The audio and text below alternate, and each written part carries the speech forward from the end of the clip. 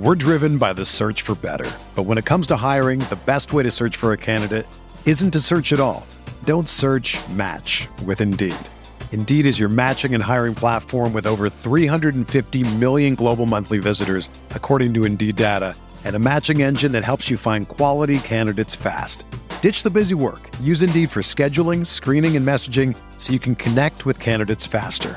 Leveraging over 140 million qualifications and preferences every day, Indeed's matching engine is constantly learning from your preferences, so the more you use Indeed, the better it gets. Join more than 3.5 million businesses worldwide that use Indeed to hire great talent fast. And listeners of this show will get a $75 sponsored job credit to get your jobs more visibility at Indeed.com/Blue Wire. Just go to Indeed.com/Blue Wire right now and support our show by saying that you heard about Indeed on this podcast. That's Indeed.com/Blue Wire. Terms and conditions apply. Need to hire? You need Indeed. This podcast episode is brought to you by Coors Light. These days, everything is go, go, go. It's nonstop hustle all the time. Work, friends, family expect you to be on 24/7. Well, sometimes you just need to reach for a Coors Light because it's made to chill. Coors Light is cold lagered, cold filtered, and cold packaged. It's as crisp and refreshing as the Colorado Rockies. It is literally made to chill. Coors Light is the one I choose when I need to unwind. So when you want to hit reset, reach for the beer that's made to chill. Get Coors Light in the new look delivered straight to your door with Drizzly or Instacart. Celebrate responsibly. Coors Brewing Company, Golden, Colorado. This is Greg Olson, inviting you to check out my new Blue Wire podcast, TE1, where I interview tight ends throughout the history of the NFL who have helped revolutionize the position. TE1 is presented by the Chevy Silverado. The Silverado is all about grit. It's strong and dependable, exactly like playing tight end. Just like the incredible players we sit down with on the podcast, the Chevy Silverado is in a league of its own. Strong, advanced, and dependable. Download TE1 today, wherever you listen to podcasts. Blue Wire. Welcome back. This is the Big Blue Banter New York Giants football podcast. I'm Dan Schneider, joined as always by my co-host Nick Filato. It's been a weird week. Obviously, week one is in the books. The Giants played on Monday Night Football, but NFL Game Pass had its struggles this week. I'm sure you've all seen it, or those of you who are on Giants Twitter or NFL Twitter. Game Pass didn't release the coaches film until Thursday morning. So that's when we're recording this right now, Thursday afternoon, a little bit later in the morning.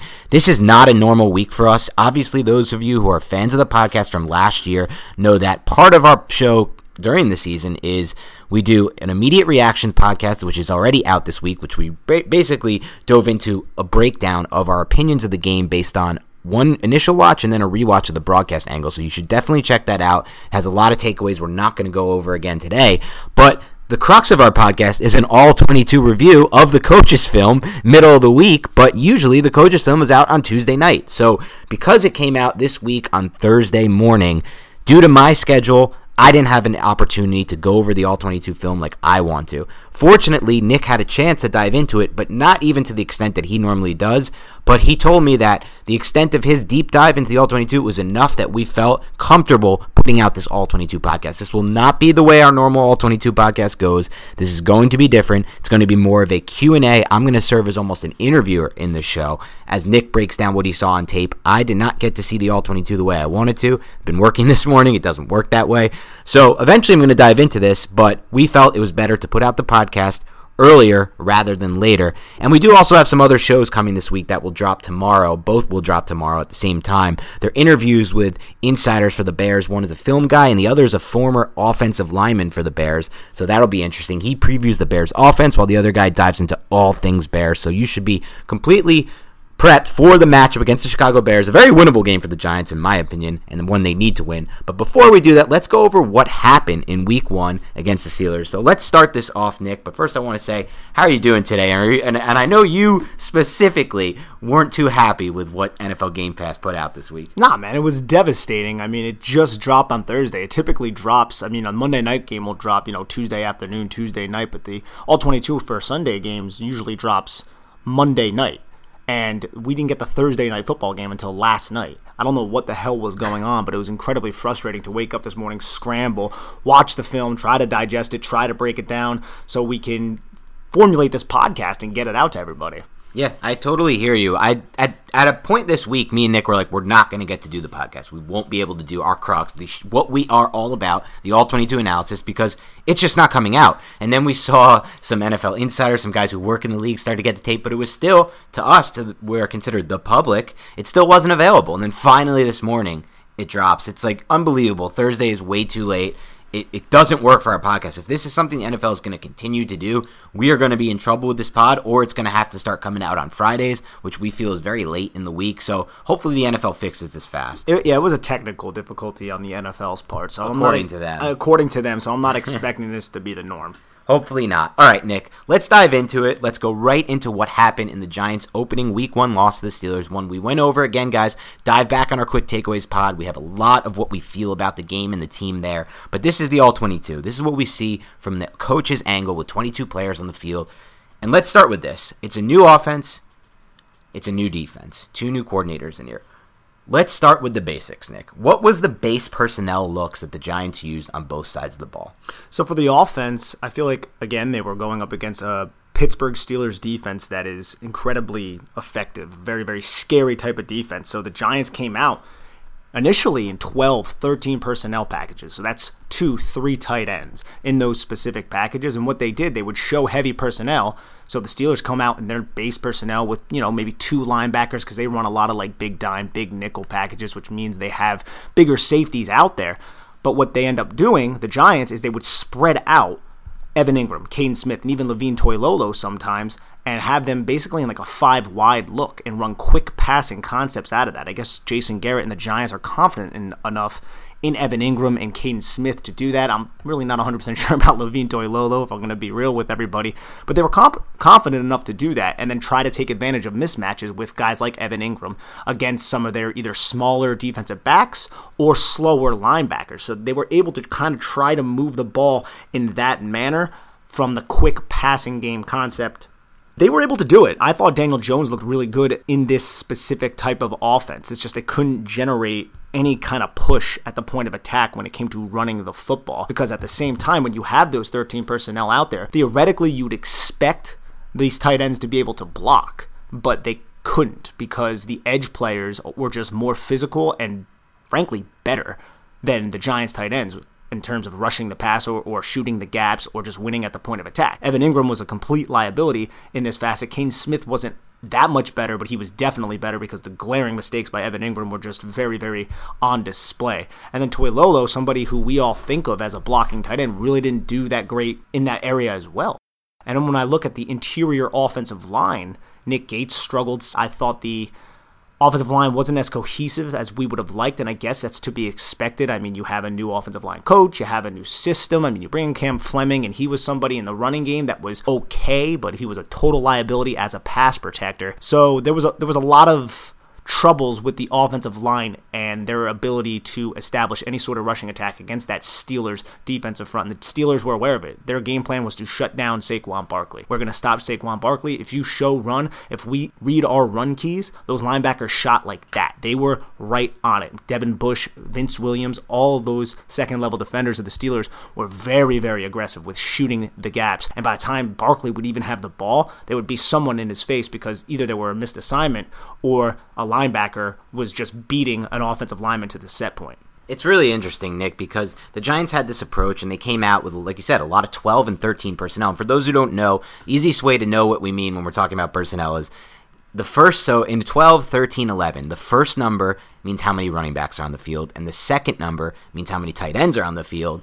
And the rest of the players on the field then are wide receivers outside of the quarterback and the offensive lineman. So you can do the math there. But again, the base was a lot of 12 and 13, a lot of big, heavy packages where the Giants felt like, okay, we can put extra bodies on the field at tight end and get our run game going. But it actually kind of worked the opposite way because, like you said, the tight ends blocked so poorly. Levine Toilolo expected to block well. Well, he didn't block that well, like you said. Evan Ingram, a liability. And what really happened in my mind is they almost tipped their hand to the Steelers by having this. Somebody brought up to me today that the Giants used less pre-snap motion than any team in the NFL. And when I went over that with you, you made a good point. They can't really use pre-snap motion when they have these heavy personnel packages on the field. So this is something to consider for Garrett.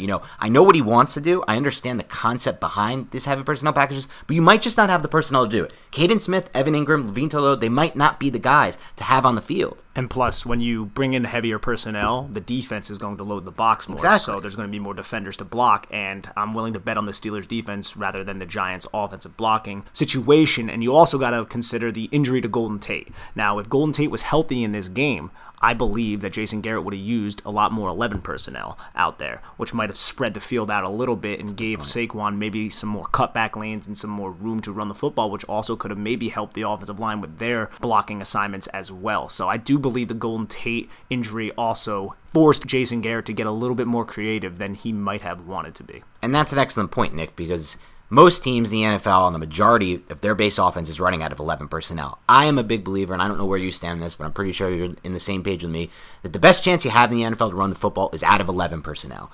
When you load that box, it makes it very easy for defense, especially if you're a team like the Giants and you're a coordinator like Garrett who has a history of running a lot out of these heavy personnel packages. And in this game, people are asking us, what happened with the run game? Why did it really look like in every single play there was Tech Mobile style penetration in the backfield? And the answer is what you just went over in combination with the Giants were trying to run a stretch wide zone scheme outside in 12 and 13 personnel with Evan Ingram and Levine Toilolo and Caden Smith. You can't be expected to block. Those guys can't be expected to block on the edge in my mind, especially Caden and Ingram. I know they're expecting big things from Levine. He's a big body. I haven't really studied him in Atlanta to know if he's even a great blocker or if he just has that reputation based on size, but it looked to me like this is not something they can continue moving forward. That's one point of it. I think another point of it is Bud Dupree. You left him as an unblocked defender several times, and that's something that you do in the NFL. If you're running the ball to the left side of the line of scrimmage, you are going to leave the end man on the line of scrimmage on the right side unblocked so you can have a blocking advantage. It's a numbers game. That's what football's about. But Bud Dupree is an excellent pursuit defender, and how many times did he come unblocked right into the backfield and tackle Saquon Barkley from the backside?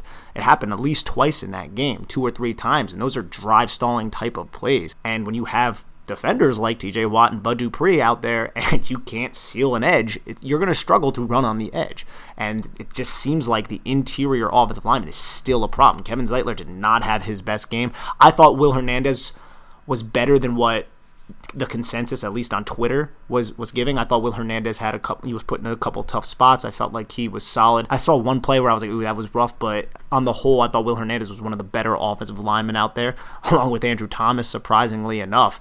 But that interior offensive line, they couldn't generate push. Like, at the most, they could stand up Cam Hayward, but there was no pushing off the line of scrimmage. There was no drive, lower leg drive. None of that was really happening. It was just they were being dominated in the trenches by a much more physical football team. And I don't want to kill the Giants for that, Nick, because they're not going to face the Steelers front every week. They have some bad matchups coming up. Bears and Niners are right on tap. Those are great fronts. And then you walk right into Aaron Donald 1 week later. But it's not going to happen like this all season, obviously, even though, again, I don't want to go too crazy there because they do have a really tough schedule from a front standpoint. Remember, Washington ×2, Philly ×2, and Dallas even in that mix ×2. It's not great. But having said all that, I'm curious, because the backside pursuit was a major issue for this team in this game. Like you said, it really stymied the running game at times. Who would you say was most to blame for that? Is that more schematic thing on Garrett and Colombo's fault, or is that individual players that you saw making mistakes? It's Pittsburgh being really aggressive, so you can make the backside pursuit pay. Because if you do it once and then they end up tackling Saquon behind the line of scrimmage and they keep biting down, you could implement something like a zone read or another concept, some kind of misdirection to have Bud Dupree crash, and then you do some sort of run towards his direction or a quick pass towards his direction where his assignment would have been, and then that's an easy way to kind of pick up a chunk. Now, I don't know if the Giants had that in their game plan, so maybe that's why they didn't do it as much in this game, but that is a way that you can kind of make uber aggressive defenders pay. Yeah, it makes a lot of sense. I have another question for you, like keeping it on the offense side of the ball, because this stood out to me. The Giants in week 1 gave up 22 pressures in less than 2.5 seconds. That was most in the NFL. The next highest team was 15. That's what Daniel Jones dealt with, guys. For all you haters of Jones, I don't understand how, I'm not the biggest Jones fan, but If you look at that week 1 game and you rewatch that game and you think he played poorly, you're crazy. You're absolutely crazy. I think he played really well, in my opinion, given the circumstances. But diving into that, we saw, and is that more of an individual thing? Why did the Giants give up so many quick pressures in this game? Because their offensive line isn't that good. And the Steelers' pass rush is really good. It really comes down to execution a lot with a lot of these questions that people have about the offensive line. Execution. I mean, you're asking your tackle to block for 2 seconds, but Cam Fleming gives up the edge and is just beat right around the edge, and then he oversets the next time and gets beat inside. There's not a lot that Daniel Jones can do. There's not a lot that Mark Colombo can do. You just need the players that can execute their assignments long enough to allow Daniel Jones to get the ball out of his hands when he hits the back of his foot. And there were so many times where he would hit the back of his foot and he was already getting hit or already getting pressured. Not a lot of quarterbacks in the NFL have to deal with that on a consistent basis like Daniel Jones did in week 1. Yeah, you're 100% right. And another thing about the 13 personnel, some of the things I did like about it, there were some cool route combinations built off of that, because I do believe Caden Smith is a pretty good athlete. And there were a couple route combinations that caught my eye, and they were like replacement type of routes where Evan Ingram would run a flag route. So basically you're running towards the back pylon, and then Caden Smith chip releases as the number 2 tight end on an overloaded offensive line, so you have all 3 tight ends on one side. Evan Ingram releases to the flag to kind of clear out, and then everybody thinks, Caden Smith is in there to pass block, and then he releases, and that happened once towards the red zone. I think I could see Garrett utilizing that a little bit more, especially if Golden Tate is not healthy, where you can kind of clear out one section of the field with Evan Ingram, and then you also have a receiver to that field that everybody's focusing on, and then Caden Smith can kind of sneak underneath after he chips and releases for a quick short gain. And I want to say that was like an 8, maybe a 9-yard gain by Caden Smith, but I kind of like that little route combination, something that we haven't seen as much of because Pat Shurmur wasn't as big on 12-13 personnel packages. Yeah, and again, when we go back to this, you can listen to our initial reaction podcast. There's a lot I liked about what Garrett did in his first game as Giants offensive coordinator. I thought the overall game plan was really good to counter what the Steelers did. I just think that he needs to put in more pre-snap motion. All good teams do that. Only the bad teams don't. And he needs to get away from what's not working sooner. That, like you said, the outside zone 12 and 13 was just not working. They need to figure out the run game. They need to make it easier. But I want to touch on one more thing with the offense before we move on. And that is Cameron Fleming and the idea of him as the starting right tackle. At what point do you think the Giants, Joe Judge today said that he's at no point anywhere close to even considering any changes after week 1, and I respect that. But at what point, Nick, do the Giants have to seriously consider giving Matt Peart a shot at right tackle? How far along is Peart? We're not in the building, so it's so difficult to say, but Cam Fleming is he's been in the league for several years now, and he has a lot of starting experience. He knows this offensive line. But if he does keep getting beat, you're going to have to give the kid a shot. But I'm not overly confident that it's right now because I don't know how far along Matt Peart is. And I think if Matt Peart was far along, he would already be in there, or at least there'd be discussions about it. So I think there's a reason why we're not seeing him, and it's because he is raw and he's not as strong right now. But I think he can develop, and that's what they're hoping with him, and that's why you spent a 3rd-round pick on him. But as of right now, Cam Fleming comes out this week, and it's just absolutely ridiculous, and it's really, really bad. There's going to have to be serious conversations about it, but I'm not 100% sure if the kid's ready yet. Yeah, at some point, the Giants, in my mind, have to just put him out there at least and see it. I understand the dynamic behind it. It's hard to bench Fleming and then come back to him, but these guys are professionals, and that's something I think that they can work through. But agreed, he might just not have the play strength yet for it to be a thing. I have a couple other questions, actually, circling back to the offense. I think we harped a lot on how it might have been a negative for how much 13 and 12 personnel Garrett ran and how he, ran outside zone with it, a lot of, wide outside zone with it that just wasn't working. But I think you found a couple plays on tape that stood out to you where he actually made a great adjustment based on how the Steelers were playing 13 personnel. And this is what you want to see from every coach in the NFL. Any coordinator, either side of the ball, adjustments are the key to winning. That's why Bill Belichick is as good as he is. That's why McDaniels is as good as he is, and goes on and on. So what were 2 great adjustments you saw from Garrett? So on that 19-play drive, that we're not going to talk about the ending of the 19-play drive, but on that 19-play drive, the first 3rd and 1, Garrett lined up the Giants in 13 personnel, and all 3 tight ends were to the one side. So they're overloading one side, and that's showing run because the Steelers all game were being so aggressive, like we talked about, shooting gaps and being really physical at the point of attack and kind of selling out for the run. So Garrett showed that look and then hit the Steelers with a play-action pass, and all the linebackers bit. Everybody bit into their gaps. They started shooting it, and it left Levine Toilolo, who leaked right out from his tight end spot, wide open on a drag route. And there was the receiver ran like a deep vertical to kind of clear out the cornerback. So Levine was wide open on that drag route for an easy completion to pick up a third down. And then on the next 3rd and 1, they do something similar. They show that look, only this time the Steelers don't bite. Now, this play wasn't as much about adjustment as it was about Daniel Jones being incredibly patient and waiting for Saquon Barkley to get open. It was a play action. Saquon leaked into the flat, and the linebacker was just a little bit too late to kind of pick up Saquon in the flat, and he's a linebacker, and Saquon Barkley's a mismatch nightmare, and Jones found Barkley on that ridiculous kind of lucky, I'm just going to fade away and throw it across my body, which is something you should never do kind of play, but Barkley, to his credit, was open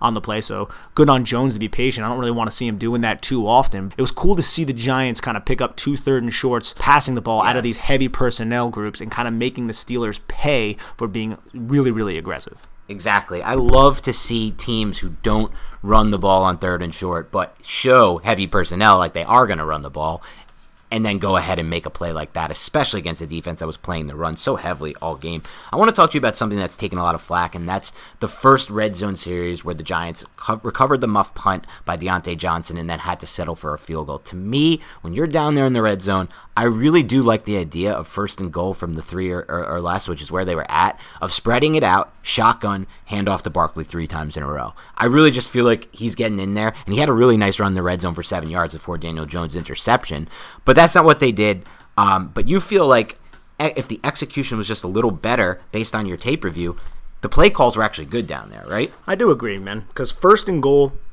the Giants came out in 11 personnel, so they had the 3 wide receivers to the right, and then Evan Ingram was the tight end on the back side of that formation, and the first play was a run play. But Ingram was just absolutely murdered by Bud Dupree on that play. It was like the start of just a terrible sequence for Evan Ingram, and I don't want to just sit here and crap on the dude, but it was his worst game as a professional, in my opinion. It was not good at all. But the line could not generate anything at the point of attack, so Saquon does not get a lot of yardage on that play. But you come out on the 2nd and goal, and you have an easy bubble slant combination. This is something that you see in college all of the time. So basically, the number 2 receiver, who is Sterling Shepard, runs a bubble. Now, the apex defender, who is the second defender outside, the second most outermost defender, expands with that bubble. And then the number 1 receiver, who's outside of Sterling Shepard, is Darius Slayton. He runs a quick slant route. What happens is the apex defender expands, creating a window for Darius Slayton to go inside. Now, all Slayton has to do is beat whoever is covering him. And this is a bang-bang type of play. On this specific play, the Giants had a 7-man protection package. Now, I see a lot of people bashing, how can you leave Evan Ingram on TJ Watt? And you know what? In theory, I agree with that. But when you leave 7 men as a coach in protection, and the Steelers send 5, and you cannot protect it, and not only with 1 dude, but 3 guys get home, that is an execution problem. You have 7 protection players out there. You have that route combination at the top of the screen. And that would have been bang, bang. But literally right when Daniel Jones hits his top foot, he has Bud Dupree, TJ Watt coming around the edge because Andrew Thomas and Evan Ingram did absolutely horrible in their blocking assignments. And then Kevin Zeitler totally whiffed on, I want to say it was either Tyson Alualu or it was Cameron Hayward. And Daniel Jones just gets kind of hit and the ball falls down and Nick Gates falls on it and it's just ruled incomplete. But that's a 7-man protection package right there. And they send 5, and they get home with 3. I mean, that's execution right there. It's hard to put it on the coach, and I know I don't want Evan Ingram lined up on TJ Watt, but that's supposed to be a bang-bang, easy kind of touchdown play that you see all the time on Saturday, and you see it more and more in the NFL now. And then the next play I really liked. It was the 3rd and goal. You have pre-snap motion from Sterling Shepard, and what the pre-snap motion did, now go back and watch this if you guys have Game Pass. This is after the Deontay Johnson punt. What the pre-snap motion did, it took this deep safety, which isn't so deep because they're on the 3-yard line.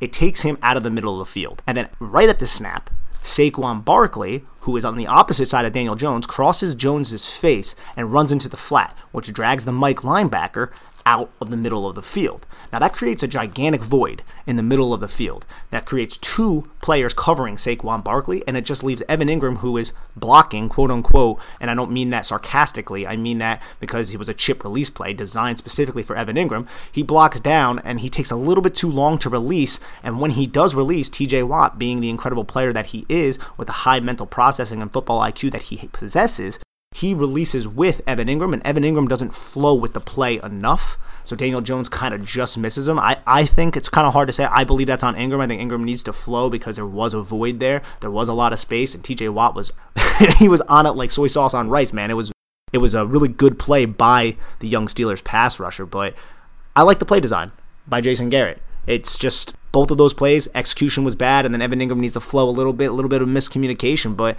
you drug two defenders away from the middle of the field to create that opportunity, and it just did not materialize. And it's interesting, Nick, hearing it from you, breaking it down like that, it gives me hope, but at the same time, it gives me a little concern on two fronts, and it's one, what's going on with Kevin Zeitler? I'm hoping it's just he's adjusting to a new scheme, but if Giants got unlucky with that, and he's for some reason, trending downward in his career after the trade from the Browns, when there were no signs of it. I mean, he was playing just borderline all pro football for 5 straight years, really.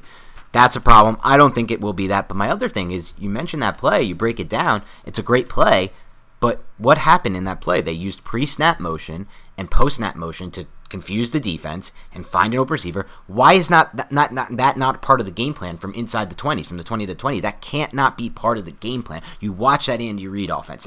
You have to have those concepts in there. Kyle Shanahan, you cannot be the coach that doesn't use pre-snap motion to confuse defenses. It worked in the red zone, and it needs to become a big part of their game plan in my mind. I'm not of the mindset that it won't. Yeah. I just think if they utilize more 11 personnel with Golden Tate healthy, they might implement it more. At least I'm hopeful that they will. Yeah, they need to. I never thought receivers would be an issue this year because I guess I was higher on Coleman than the Giants were. But this Golden Tate injury is really stymieing them because they can't. They need to be more in a more 11 personnel to run the ball better, I think. Yeah, I mean, I would agree with that. Hopefully, just lighter boxes will assist that offensive line. I'm still not a believer in Nick Gates. I mean, he didn't show me anything in this game to make me have a warm and fuzzy about him. And Nick Gates is an interesting case because he had a lot of fanfare on Twitter for sure. There's no doubt about it. But Nick and I have been very skeptical. Nick especially was onto this early of his move to center. And the Giant, to me, the center is of the highest priority of this offseason. I believe it's unlikely I haven't checked out the free agent market yet, but there's really almost never good centers on the free agent market.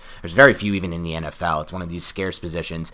So I think they're going to have to target one in round 1 or 2. Probably not 1, but round 2, maybe 3 at the worst. They got to get one. They liked Cushenberry this year, didn't get him. I don't know why they didn't like Biadasz, and we'll see what happens there. And if he gets in on Dallas in a tough line, but I thought I was talking about this with my dad, fan of the show. We were just like the other day, we're like, how the hell are you telling me Biadasz couldn't have done a better job than Nick Gates? Biadasz has played center his entire career, was the Remington winner 2 years ago at Wisconsin, has played in an offense that's somewhat similar to this one. I bet if you put him out there, he would have been better, in my opinion, than anything that Nick Gates put out there. It's injuries. That's my main reason. I feel like it was just injury averse. Maybe, and he put on bad 2019 tape while playing through injuries, but it's like, I just find it hard to believe he wouldn't have been better there week 1 than Nick Gates. I just really do.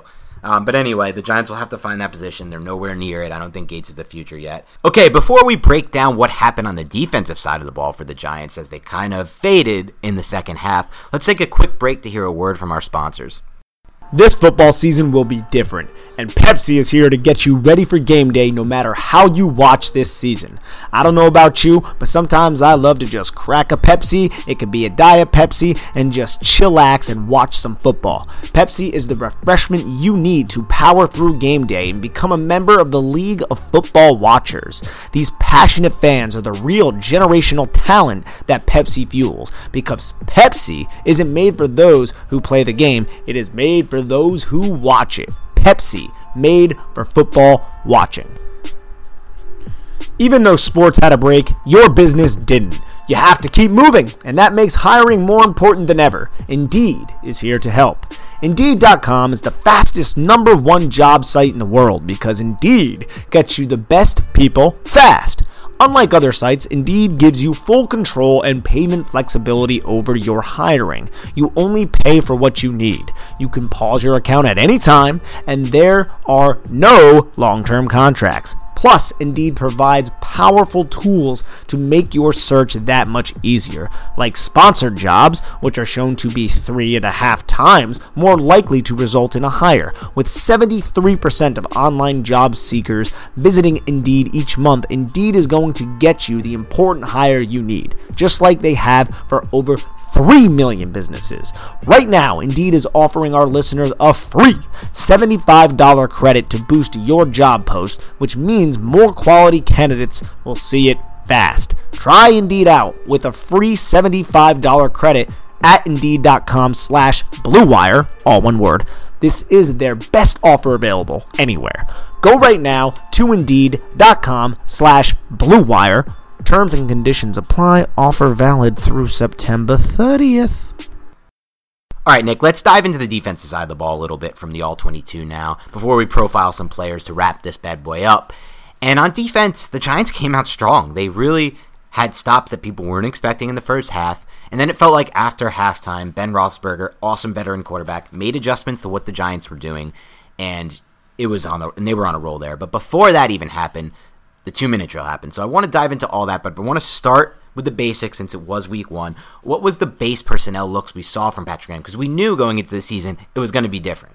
They did a lot of 3-3-5 and a lot of 2-4-5 when Devontae Downs was on the field, but Downs was only out there for 14 snaps. So it was a lot of 3-3-5 looks. Blake Martinez with the only true linebacker with either Lorenzo Carter or O'Shane Ximenez or Kyler Fackrell or Marcus Golden as the outside linebackers, opposite of 3 big dudes in the middle. And what they did was they would run like an Okie Bear kind of mix in terms of how they lined up. So what I mean by that is to the strength of the formation or to the field, if there wasn't a pure strength, they would have their outermost guy on the line of scrimmage, not the outside linebacker, in a 4-eye technique.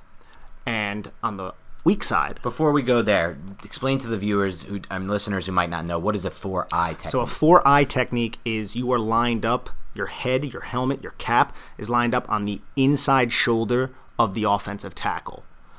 On the other side, it was more of a bear front, I guess you could say, is a 0 technique, which is somebody who is head up on a center, and then 2-3 techniques, which is the outside shoulder of the offensive guards. So that is, constricting the A-gaps, kind of hard to run the football up the middle in those kind of situations. But the way Patrick Graham did it was he would expand whoever was to the strength or to the field, if there wasn't a pure strength, just a little bit more towards the tackle's inside shoulder. Now, it doesn't seem like a huge difference, but it still kind of is. It gives you better leverage for outside runs. And if you look at this game, the Steelers, once they got a hold of this and they saw that this is what the Giants were doing on early downs, first and second down, what did they do? Power outside. That was a huge halftime adjustment. They came out and they just started running power, single pullers, double pullers to the outside, absolutely eliminating the effectiveness unless there was pure penetration from those 3 down linemen and putting such an onus on whoever's the outside linebacker, the defensive back, and the alley defender. Now, those kind of players have to make plays. Lorenzo Carter made a couple really nice plays in that. There were a couple times where he couldn't. Darnay Holmes made a really nice play in that. Julian Love made a really nice play in that too.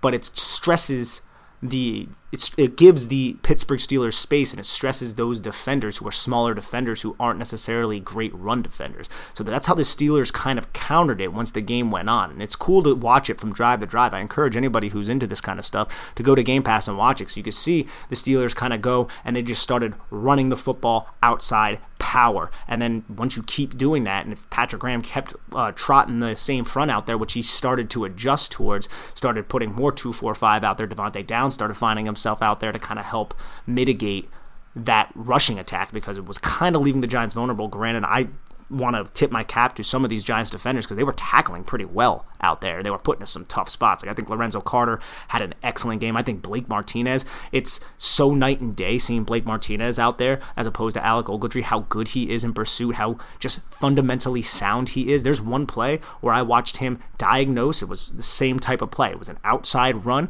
He diagnosed it from the middle, and he just kept tight to the line of scrimmage and scraped over top every block and just delivers a punishing hit on the running back. And I was like, oh my God, man, this is a NFL linebacker right here. But that was a great adjustment by the Pittsburgh Steelers. And the Giants, I mean, they ended up adjusting a little bit as well, but there were also things going on in coverage that left the Giants a little bit susceptible, which we'll get into in a little bit.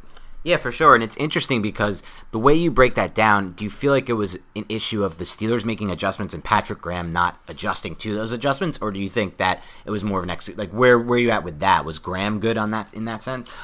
I think Graham, when the Steelers were in up-tempo, Graham couldn't really make as many adjustments because you have your personnel out there and you're kind of stuck with your personnel. So when the Steelers decided to do that, which they didn't do, towards the end of the game because they were in the lead, there was no reason to go up tempo. That wouldn't make any sense. But there were adjustments drive to drive that I saw Graham do. He would stray away from that Bear Okie kind of mixed front look, and he would just put 2 down linemen and then the 4 linebackers. So Devontae Downs would be kind of another Blake Martinez out there, obviously a lesser Blake Martinez, but there were adjustments there. It wasn't like Patrick Graham was just getting embarrassed. Okay, well that makes me feel a lot better in that sense because I didn't initially think that was going to be it. But no, that's only from the front perspective. Now sure. We'll talk about the coverages a little bit too. Yeah, well we got to get into that because there are some turning points in this game. Whenever a team has a 2-minute drill like the Steelers had, it makes a massive difference in the game.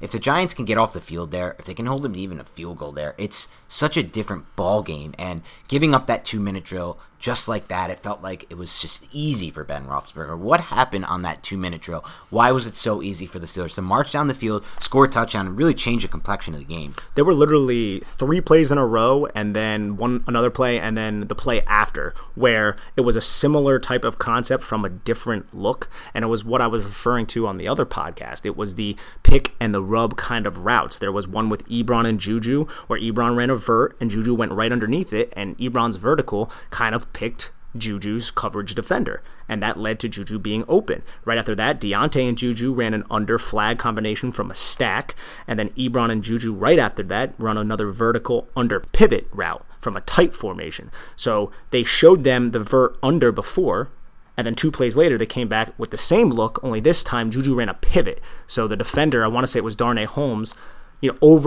pursued the under route, and it ended up being a misdirection and a pivot route to the outside, leading to an easy completion and some yak for Juju Smith-Schuster. Then 2 plays later, the 1st and 10, I think it was 14 seconds left in the second quarter, Juju and James Washington ran a similar concept. It was from a normal split, and this led to the touchdown because Juju ran a wheel route, and then James Washington ran right underneath the wheel route and ran a slant, and that just picked whoever was covering James Washington right off of the play. And it was a touchdown. James Washington was really physical at the goal line and was able to kind of lunge into the goal line. So on those 4 plays, on this 2-minute drive, it was similar concepts, and it was just a way to attack man coverage. And honestly, in this game, like we talk a lot about how there was a lot of man coverage, and the Giants and Patrick Graham love to run man coverage. There was also a lot of cover 2. There was a lot of Tampa 2, with Blake Martinez kind of dropping a little bit deep. A lot of 2 high looks. There was some cover 1 robber looks with Logan Ryan that really kind of opened my eyes, where Logan Ryan it seemed like he was coached and he was tasked to shoot underneath routes very aggressively to try to bait Big Ben. So he was playing the robber role, and basically the robber role is you kind of hang out by the hash mark and you try to intercept passes that are kind of coming from inside breaking routes. So you're looking at digs, you're looking at slant routes, you're looking at post routes. But Logan Ryan would get to a certain depth to where it looked like cover 2 too high, and then he would just sprint towards an inside breaking route. I mean, I'm sure that's probably a coaching point from Patrick Graham to try to utilize him to really bait Big Ben into a turnover or something like that, but I haven't really necessarily seen something like that aggressive on film. Obviously, you see robbers all the time, but the way Ryan was doing, he was sprinting like 15 yards underneath. One time it ended up looking pretty bad. I'm not sure if he was coached like it, but he sprinted like 10 yards underneath, and then the post got behind him. Big Ben didn't see it, and luckily there was another defender in the area, but if he did, Logan Ryan would have looked really, really poor because he definitely over-pursued it, but I think he was being coached to be that aggressive. Yeah, it's interesting. I think we expected to see a lot of man, and we ended up seeing more of a mix, and I think that's a good sign moving forward because especially with the matchup on slate this week against Mitchell Trubisky, a quarterback who is atrocious against zone coverage, just beyond bad. The Giants need to find a way to mix a lot more of that in. There were other fourth quarter adjustments that I liked because after that drive, the 2-minute drive where the Steelers just kind of abused the Giants in man coverage, they ran a lot of cover 2. And in order to combat the cover 2, what the Steelers did was they would have 3 receivers on one side. Usually it would be a wide receiver and a tight end. So the tight end was in line as just like a typical Y tight end, and this number 2 receiver was kind of tight to him. And what they would do is run clear routes. So they would just run verticals, and what their real job is to kind of be downfield blockers. And then what the number 1 receiver would do is just run a straight under route. Basically like a drag, but basically just turn around at the line of scrimmage and start running towards the line of scrimmage. And what it ended up happening was everybody, the cover 2 outside defender would just sink to where he needed to be, and everybody from the cover 2 inside, if you guys play Madden, you know what cover 2 looks like, they would drop with those vertical routes to get to a certain depth to cover those vertical routes, which opened up a huge void underneath them. And what the Giants were doing on 2 of these plays, they had Dexter Lawrence in coverage and they had Lorenzo Carter in coverage. So those were like the defenders that their receivers, Deontay Johnson, I think it might have been James Washington on one of the other ones, it might have been Deontay both times. Those were the players that had to tackle these really talented receivers. One time it was Darnay Holmes. He made a really nice play on the first time in the fourth quarter that the Steelers ran this play. Darnay Holmes kind of recognized it, and he shot, and he was able to get in towards the tackle. But Dexter Lawrence was also in coverage on that play. He dropped him off the line of scrimmage, Patrick Graham.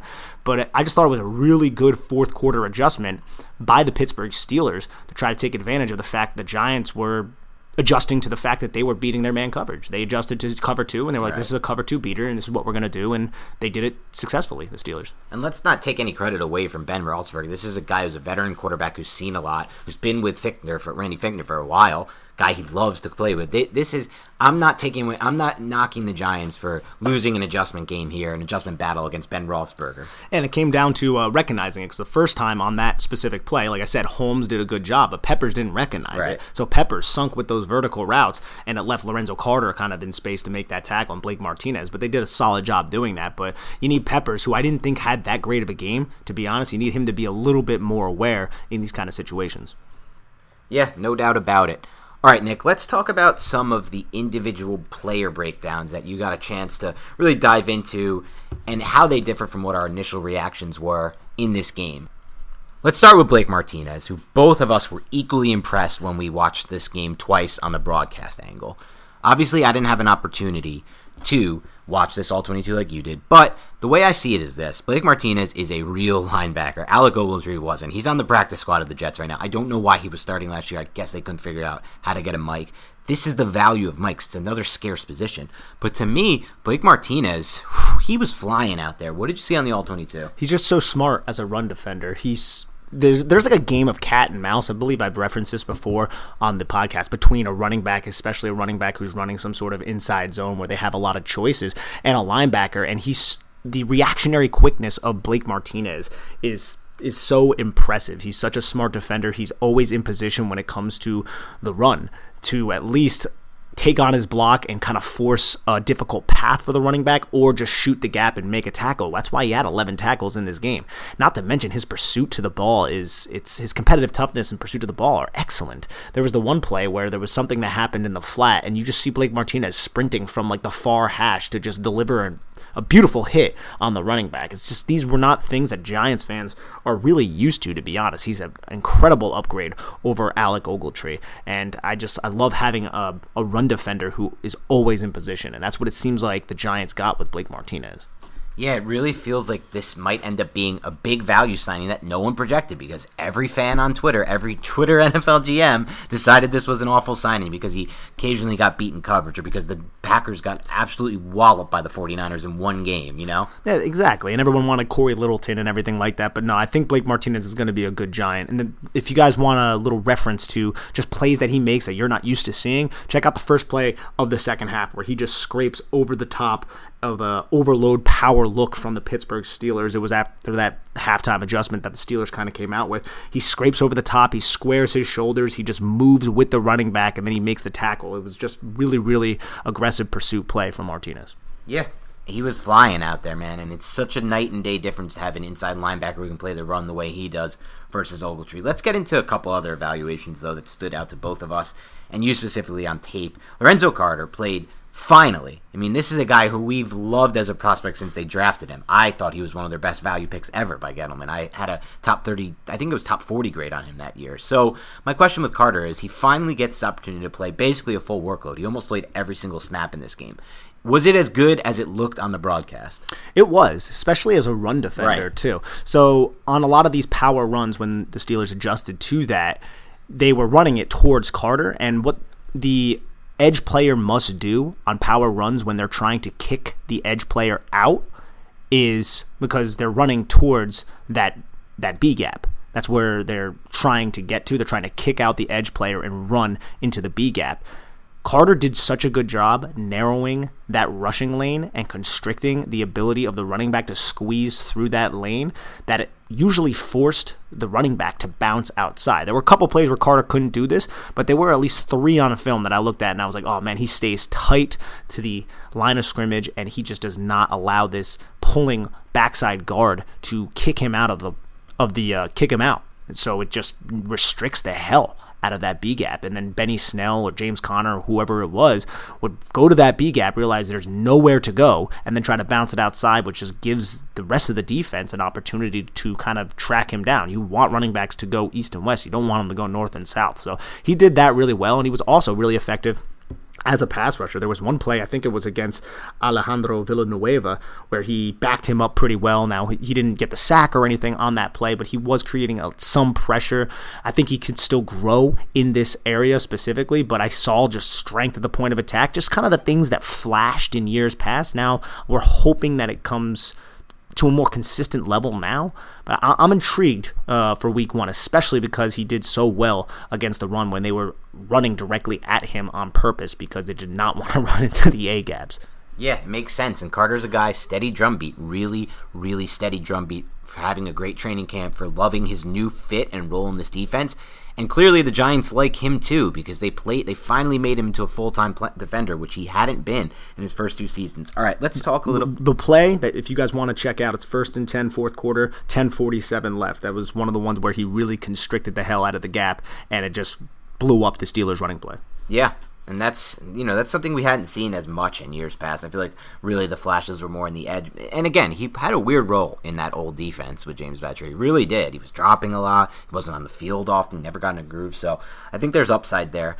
Before we flip it to the other side of the ball, let's talk a little bit about those big three interior linemen, Leonard Williams, Dexter Lawrence, and Dalvin Tomlinson. If the Giants are going to surprise this year and start winning games, it's going to be on these guys' backs. I really do believe that. So they will have to be the strength of this defense. So what did you see from them in week 1? They were just doing what we all expected them to do, commanding double teams, breaking double teams. I mean, against the run, Leonard Williams split a double team where both of the Steelers' offensive linemen had a clean shot at him, and he just re-anchors himself, sinks his hips, and splits it to make the tackle. It was really, really impressive. Tomlinson was consistently beating 2 blocks, or at least holding up at the point of attack. None of these guys ever get bullied on the line of scrimmage. It's really, really insane when you think about it. And then Dexter Lawrence also getting pressure on the quarterback, sacking the quarterback. Leonard Williams sacking the quarterback, getting into the backfield. Stuff that you don't really expect from guys like Dexter Lawrence, but he was able to still do it in this game. But it's the strength of the team, in my opinion. It's the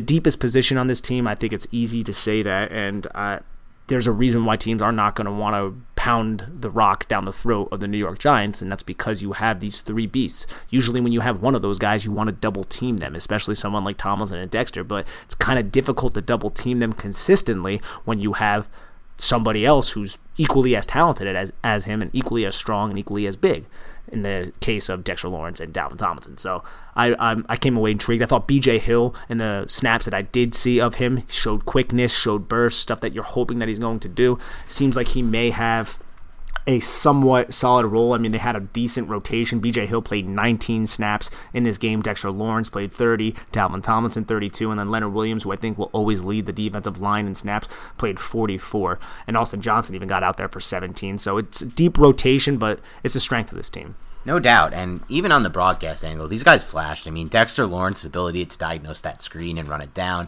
awesome stuff. Leonard Williams played one of his best games I've seen as a Giant, and I'm really excited about how he's going to fit in this new defense as well. There's a lot to be excited about there, but let's take care of the elephant in the room. Somehow, some way, there's criticism of Daniel Jones on Twitter after this game. I guess it's just the 2 hero ball plays, and the one that was really just an amazing play by TJ Watt. But I guess the other hero ball play you might say is that throwback to Barkley, even though Barkley was open. It's a risky play, I get it.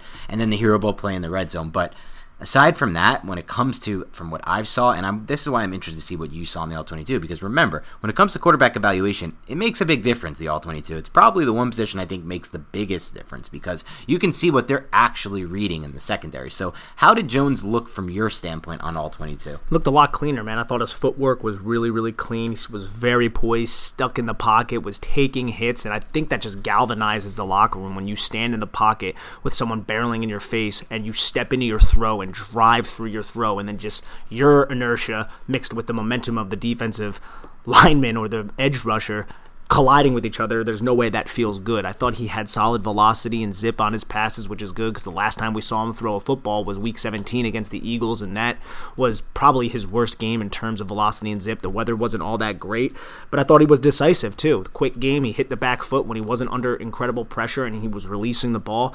It was a very clean look from Daniel Jones. I thought when the pressure was in his face, he did a solid job changing up his arm angles a little bit. Now, he's not Pat Mahomes or anything like that, but he would change up his arm angles a little bit to kind of thread the needle and not allow passes to get bat down. But the one interception to TJ Watt, he telegraphed that. Like, again, I think Jason Garrett was really, really trying to get Evan Ingram involved in this game. They tried to do like a little, I think he was trying to do it with all the tight ends, really, because he was out there, but he tried to do the little button hook, and it was the first play of the drive, just trying to get Evan Ingram going because he had a sloppy start with the drop pass, and Daniel Jones just telegraphed it, and TJ Watt read his eyes. But overall, man, using the way he used his legs to extend plays, and he did that multiple times on a bunch of different drives to pick up first downs or to at least get the Giants to a attainable 4th or 3rd down situation. The way he would hold on to the football just after when he was under pressure. There was one play where a hit was coming and he braced the football so hard, so you know that was pounded into his head. But I came away really pleased with Daniel Jones in this specific matchup. There was boneheaded plays. Again, there were definitely boneheaded plays.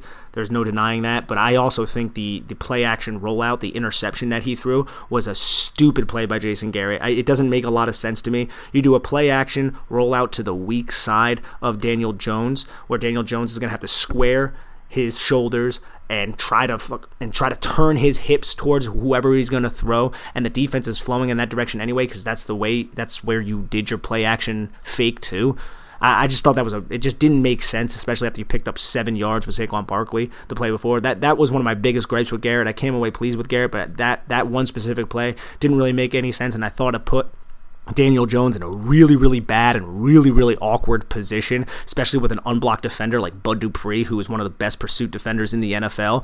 I really hated that play call, and I think Daniel Jones is going to get slammed for it, and you could, say, yeah, you should have done this, you should have done that, but I don't even think he should have ever been put in that situation in the first place. I completely agree with you. It's an atrocious play call down there for a multitude of reasons. 2nd and 3, they can still get a first down, so really the option should really be spread the offense out and shotgun draw with Barkley. You can even do a shotgun draw with Jones. Hey, how about an RPO with Jones? There's so many options with Jones' athletic ability down there for him to run or for Barkley to run. To have him roll out and then have to go roll to his outside shoulder and flip around and make that throw, it's such a long developing play idea, and it doesn't make sense to me either. It makes no sense. I mean, if you want to do a play-action rollout, why don't you do play-action? I mean, you did it to the field. At least you didn't do it to the boundary, so that's one good thing, but do the play action to the other way so the Steelers' defense is flowing this way, and then you have offensive wide receivers and tight ends coming across their face. That gives you some leverage, but the way the Giants did it, there was no leverage there. It was just awkward and ugly.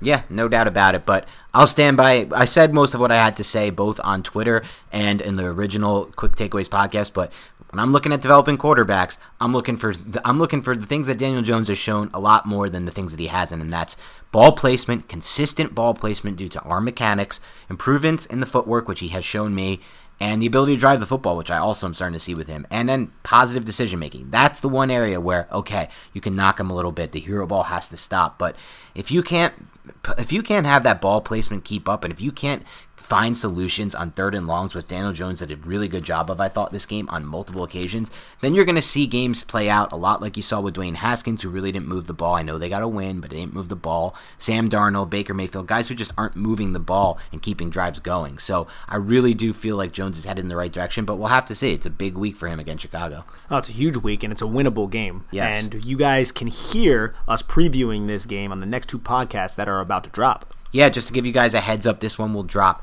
ASAP, and then tomorrow morning on Friday, we will drop 2 separate previews. One is with Cameron Lee, former Bears and Saints and multiple offensive linemen. We talk a little bit about his journey, and then he breaks down and previews the Bears offense. We'll also be dropping an episode with Zach Lee, who's another guy on the Blue Wire Podcast Network with the Bears podcast. This is an awesome interview. He dives into some takeaways and really previews what the Giants need to do to take Mitchell Trubisky and make him look more like the Mitchell Trubisky we used to know rather than what we saw in the 4th quarter of Week 1. So thanks again for tuning into the Big Blue Banter podcast. As always, we appreciate your support throughout. If you want to help us grow the show, do us a favor. Just go on to iTunes, download every episode. Make sure you don't just listen, download, and make sure you subscribe and give us a solid rating and review. We've seen some negative rating reviews. I'm not sure why. Unfortunately, some people, don't like specific aspects about the pod. The good news is the majority of you do enjoy it, so that makes us happy and it makes us want to do it more. So thanks again for tuning in, and we'll speak to you soon.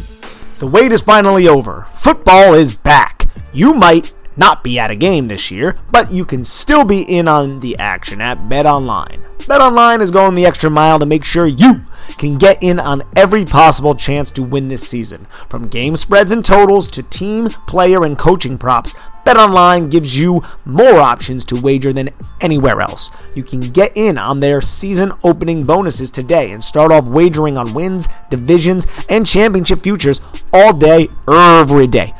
Head to BetOnline today and take advantage of all the great sign-up bonuses. Don't forget to use promo code BLUEWIRE, all one word, at betonline.ag. That's BLUEWIRE, all one word. BetOnline, your online sportsbook experts. Everyone is talking about magnesium. It's all you hear about. But why? What do we know about magnesium? Well, magnesium is the #1 mineral that 75% of Americans are deficient in. If you are a woman over 35, magnesium will help you rediscover balance, energy, and vitality. Magnesium supports more than 300 enzymatic reactions in your body, including those involved in hormonal balance. From functional medicine doctors to mental well-being and female hormone experts, we all know that magnesium is the one mineral to improve all aspects of well-being and health. But which one? Magnesium Breakthrough from Bioptimizers, the trusted choice recommended by leading experts with 7 best-absorbed forms of magnesium to ensure your body receives the support it needs for overall well-being. Go to bioptimizers.com/balance today and use code BALANCE10 for 10% off. Support your journey to wellness at bioptimizers.com/balance. Magnesium Breakthrough from Bioptimizers, your foundation to optimal health and vitality.